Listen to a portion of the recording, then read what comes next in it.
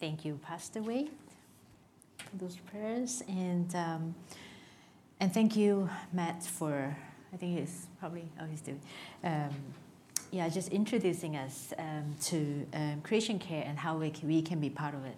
As I was sitting there, I was just thinking, okay, so in Hong Kong, we're not likely to go out and plant a tree. Don't think we can do that. Or dig out insects. But there are so many ways that we can do our part. And I would highly encourage you to talk to Matt to, just explore the many ways that we can be part of this. Well, actually starting with, if you have not noticed, that we've got 3 bins outside where you can put your paper cups, your plastic, and all those in there. So now that we can have food, we bring stuff in, right? Coffee cups and stuff, so you can also begin there. But thank you, Matt. And good morning. Good morning. Forgot to greet you. So good morning to you, and a warm welcome to the visitors in our midst, whether here or online. So good to have you all. Wow, can't believe it's Holy Week already. Yeah, and I'm really looking forward to the activities we have coming up this coming week, and I would love to see as many of you there as possible. I mean, eating, you haven't been able to eat together, a potluck together for so long, so let's do this. It's going to be fun. So, and we are almost at the end of our Cruciform live sermon series. And so far, we've learned many things from this series. Pastor Wade had talked about how to make sense of violence in the Old Testament, and also showed us how God is so loving. God is not a monster. And most importantly, he keeps pointing us to how the cross is the ultimate revelation of what God is like. Because on the cross is God himself crucified. And last week, I talked about the Cruciform marketplace, where powers and principalities manifested through systems and structures have been disarmed and defeated. And through the church gathered here, and through the church gathered outside in the marketplace, Jesus is declaring to the world that he is Lord, and the powers and the principalities are not. And today, we're going to basically look back in time to the last part of Jesus' journey before he finally totally, completely disarmed the powers and principalities. And it's a journey that is marked by Jesus declaring himself to be the ultimate king when he was making his way to Jerusalem on Palm Sunday, and hence the title, Behold the King. And the passage we'll be working from is found in the Gospel of Luke, chapter 19, verses 28 to 44, and I'm going to read the text for us.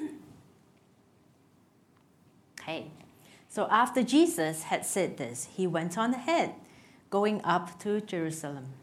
As he approached Bethphage and Bethany at the hill called the Mount of Olives, he sent 2 of his disciples, saying to them, "Go to the village ahead of you, and as you enter it, you will find a colt tied there, which no one has ever ridden. Untie it and bring it here. If anyone asks you, 'Why are you untying it?' say, 'The Lord needs it.'" Those who were sent ahead went and found it as he had told them. As they were untying the colt, its owners asked them, "Why are you untying the colt?" They replied, "The Lord needs it." They brought it to Jesus, threw their cloaks on the colt, and put Jesus on it. And as he went along, people spread their cloaks on the road.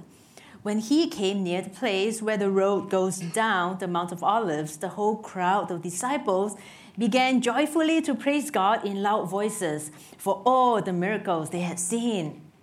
"Blessed is the King who comes in the name of the Lord. Peace in heaven and glory in the highest." Some of the Pharisees in the crowd said to Jesus, "Teacher, rebuke your disciples."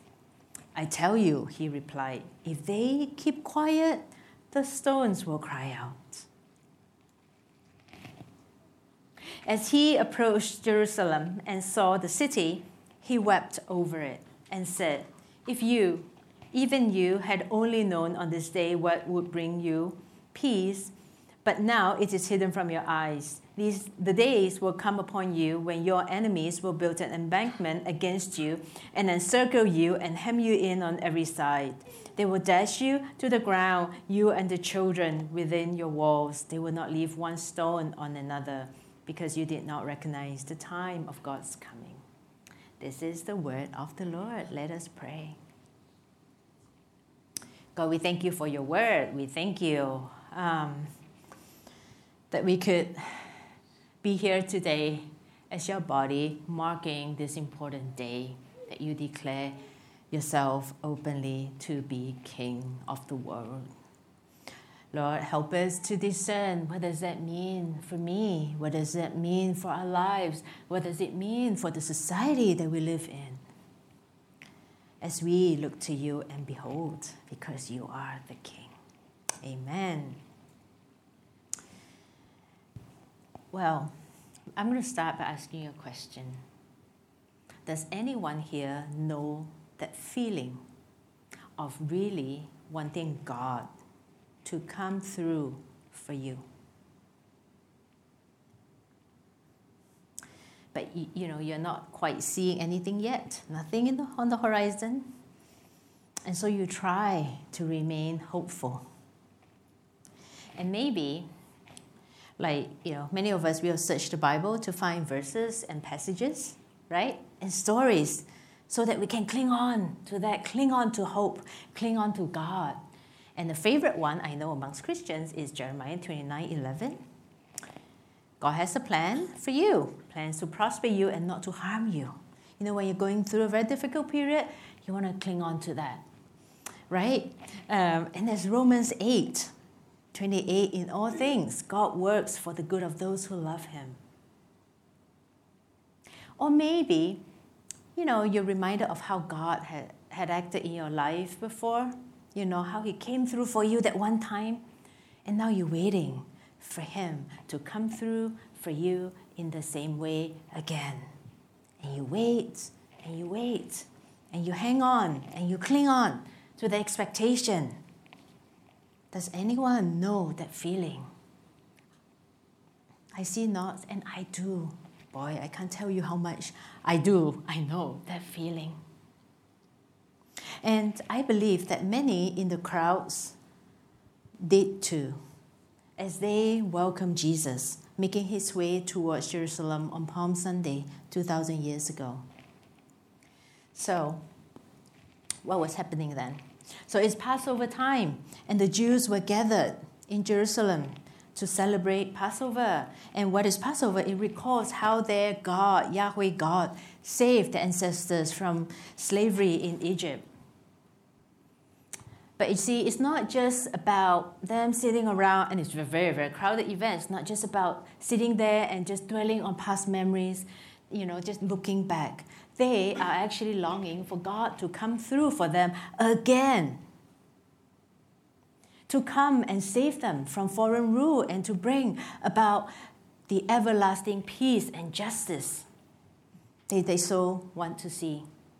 And the Luke passage we just read shows us how Jesus wants to make a point, and he stages his entrance into Jerusalem in a very careful and deliberate way to drive home the point that he is indeed the one, the king that Israel has been waiting for. And there are many layers to this passage that we just read, and I thought, on this Palm Sunday, it would be a great thing for us to dig deeper into this passage, to really figure out what our king is what point he's trying to make. Because I can't think of a better way to honor Jesus, our Lord and King, on Palm Sunday itself than to do that. And so that's what we're going to do. You okay with that?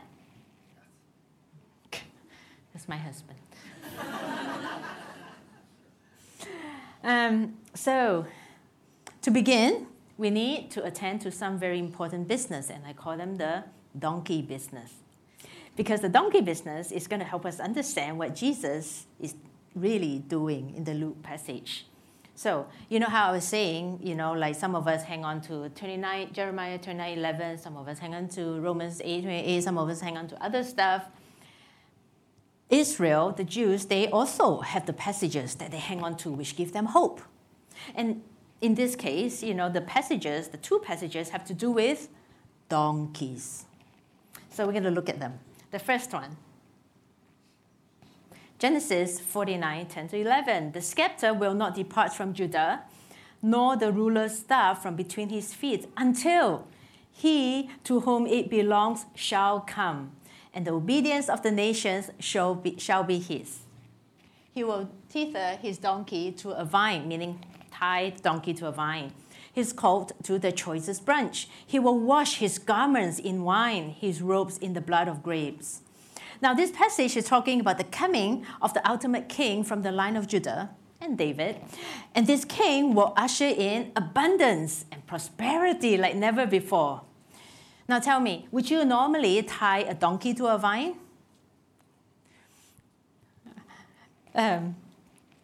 No, because people don't normally do that, but most of us here, we did not grow up in that setting, right? But you don't do that because the donkey will eat the grapes.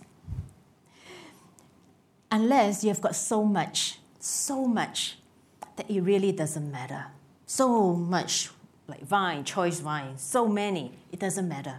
So it's a metaphor for extreme prosperity and blessings.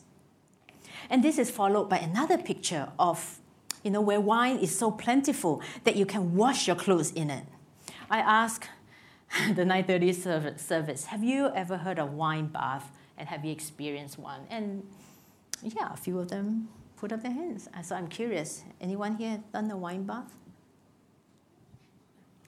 Okay, so I tried to search for wine bath illustration and I found this. Apparently it's a thing in Japan. So if you're desiring one, you know where to head. But, so it's this idea that, wow, I was like, well, that's a lot of wine. You need to fill that with a lot of wine. But can you imagine, like, you have so much wine that you can just go like, I want to wash my clothes in it. And again, that is a picture of saying that the ultimate king who is to come is associated with great prosperity, abundance, and blessings. Now, moving on to the second donkey passage. Here. Rejoice greatly, daughter Zion. Shout, daughter Jerusalem. See, your king comes to you, righteous and victorious, lowly and riding on a donkey, on a colt, the foal of a donkey. I will take away the chariots from Ephraim and the war horses from Jerusalem, and the battle bow will be broken. He will proclaim peace to the nations. His rule will extend from sea to sea and from the river to the ends of the earth. So like the Genesis passage, this also has to do with the one who is to come. Now, the one who is to come, the king who is to come, is lowly. Lowly meaning humble servant. It is from other parts of the Old Testament. And he will be riding on a donkey. Now, it's important to note that he is not riding on a lowly donkey. There is nothing lowly about riding on a donkey. See, in the first century, in the Middle East, both the horse and the donkey were royal animals. Now, which one you ride depends on the purpose. A king going to battle will ride on a war horse, with chariots and weapons and such. And a king on a donkey means he's coming in peace, peaceful mission, bringing peace. See, the one who is to come will be a humble king and who will come on a donkey, ushering the ultimate peace and justice. That's why verse 10 that we read earlier says that we don't need chariots anymore, we don't need war horses anymore, because the king on a donkey is coming in peace. Okay, so that concludes our donkey business, and now we're going to go back to our Luke passage. So there is this expectation, this sense of expectation in the air. The crowds, they are excited as Jesus makes his way in. as Jesus orchestrates his entry to make a statement. He, unlike other parts of the Gospels that we have read, like where Jesus said, no, I'm not the king, I'm not the king. He was just kind of shy about, saying that he's not shy, but you know what I mean, like not making a big deal. But here, he is boldly proclaiming his kingship. And I want to lift up 4 things about his kingship and what that means. First, number 1, he claims ownership as Lord and King over everything. So if anyone asks you, why are you untying it, the donkey, say, the Lord needs it. Twice in the passage. The Lord needs it, and the owners yield. As one scholar puts it, the claim of Jesus as King and Lord supersedes the rights of ownership. And if you think about it, that's what we do too when we worship and we sing. We say, everything I have is yours, Lord. Use it for your glory. Don't we do that? But I think it's actually easier, okay, I wouldn't say it's easy, but maybe easier to offer the donkey, partly because Jesus is now very popular. People know that he is a great teacher, he performs miracles, and there's this expectation that he might just be the one, the Messiah who is to come. And so I guess if Jesus comes to you or sends someone to come to you, say, the Lord needs it, you're like, sure, here you go. But when Jesus ended up on the cross instead, I wonder whether the owners thought, I don't know about that. Was it worth it? And we do that too. I mean, sometimes, everything I have is yours, Lord. My gift, my whatever it is, take and use it. But we attach to that offer to God an unspoken condition. It's like, you take and use everything that I have, provided you use it the way I expect you to use it. And this idea of expectation is a theme that runs throughout the passage. That's number 1. Number 2, Jesus claims control over the events tied to his death. The whole passage here, everything is orchestrated. He's the one orchestrating the events. What it is he is not a victim. Jesus is not a victim. His life can be taken from him because he first chose to give it. And number 3, he claims his place as the rightful king over creation. Even nature has to submit to him. You'll find a quote tied there, which no one has ever written. Why are we told this? I mean, there's such a little detail. I mean, do I really need to know that you're riding a donkey that no one has ever ridden? See, and again, that's the cultural distance, right? See, so people don't ride an unbroken donkey, especially not for a journey of over a mile, in a very, very crowded and noisy place. The donkey would not cooperate. In fact, it can be dangerous to do that. But Jesus says, bring me an unbroken donkey and see how it submits to me. And also, when the Pharisees said to Jesus to rebuke his disciples for crying out, "Blessed is the King," Jesus said, if they keep quiet, the stones will cry out. What is it telling us? Even the stones recognize the King and submit to their Creator. But not people, not the religious leaders, not the city of Jerusalem. And we're told that Jesus wept over the city. How about you?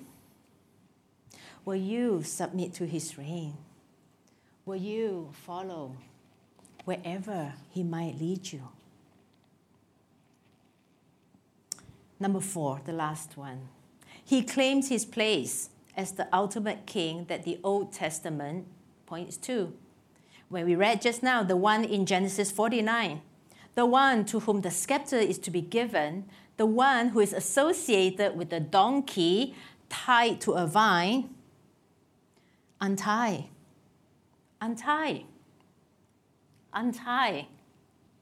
The King who is to bring great prosperity, abundance, and blessings is here. I am here, declares Jesus. Untie. He also claims his place as the king of the Zechariah passage we read just now, as he deliberately rides into Jerusalem on a donkey, declaring, basically, I am the humble king, the Prince of Peace, whom you have been waiting for.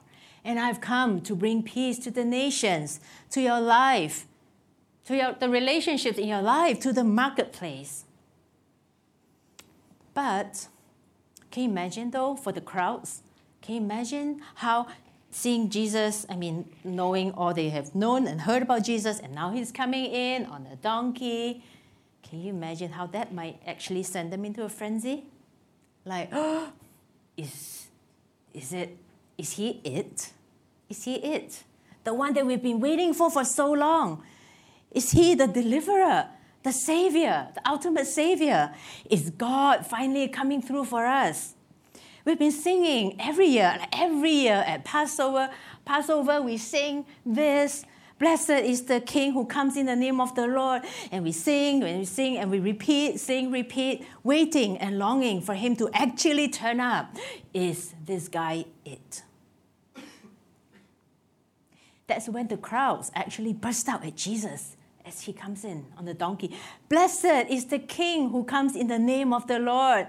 Hosanna, Hosanna, meaning save us, save us. Save us, Jesus, save us. Save us from being under Roman rule. Save us from the subjugation. Save us from oppression. Save us from injustice. Save us from the broken marketplace where the tax collectors collect above and beyond what is due to Rome so that they can put some in their pockets. Save us from the systemic injustice and oppressive practices in the Jerusalem temple, where the leaders are in cahoots with the powers that be, that the ordinary people are left impoverished and suffering. So much so that the poor widow has only 2 very small copper coins to give, because that was all she had, as Luke tells us later in chapter 21. Save us, Jesus, save us. Can you try to understand that desperation in their hearts? But isn't that the cry of our hearts too? Deliver us, Jesus. Come through for me, God, in my job situation, in my family, in my relationships, my health. Isn't that what we long for when we cling on to Bible passages like Jeremiah 29 and Romans 8? We sing so many songs about the goodness of God. God, you're good. You're good. I see that you're coming through for everyone. Now, how about me? Come through for me, please. Save me. Save my situation, Jesus. And that's exactly what Jesus was about to do, to save. As he began his coronation journey on that Palm Sunday, already declaring himself to be king, but now making his way to his final crowning moment, when all powers and principalities will be defeated. And the crowds, oh, what? You mean this is his coronation? This is our king? Quickly went from blessed is the king to crucify him, crucify him. And the religious elite, instead of declaring the king to be king, said, we have no king but Caesar. You know why? Because Jesus did not come through for them the way they had expected. Jesus did not meet their expectations. You could say that they became disillusioned. And you know what? Maybe some of us sitting here are too. Maybe some of us are disillusioned because God had not met us the way we had wanted him or expected him to. But I like how one author says that disillusion is not a bad thing. And here's what he says. Disillusion is the loss of an illusion. It is what happens when you take a lie about the world, about yourself, about those you love, about God, and replace it with the truth. Disillusionment occurs when God shatters our fantasies, tears down our idols, and dismantles our cardboard cutouts, basically of how he should respond to us. I wonder this morning, church, what expectations or disillusionment do you perhaps that you need to lay down at the feet of Jesus today? You know, we have given up different things for Lent, but how about yielding in the area of how we expect him to work? God may not meet our expectations, but he certainly meets our needs, and he meets us most fully at the place where he is crowned, where all powers and principalities defeated, where he declares, "It is finished." Behold your King. Let's pray. God, we thank you for your great love for us. We thank you that you would never give up on us. We thank you that you know what we need even when we don't. We thank you that you love us so much that all you want is for us to truly find life in you. And God, as we go into a time of reflection right now, I want to pray for everyone in this room and maybe also online. You know our situation. You know what we struggle with. You know our disillusionment. You know our disappointments. You know the things that we started talking to you and praying to you, but maybe we stopped talking to you because we just don't know how it's going to turn out anymore. But help us trust in your love. That as we bring these things to you and we lay them at the cross at your feet, it will be met with tender love, tender embrace, because you love us. You love us. So come, speak to us, minister to us now. Give us the word of life that you want us to hear from you. Amen.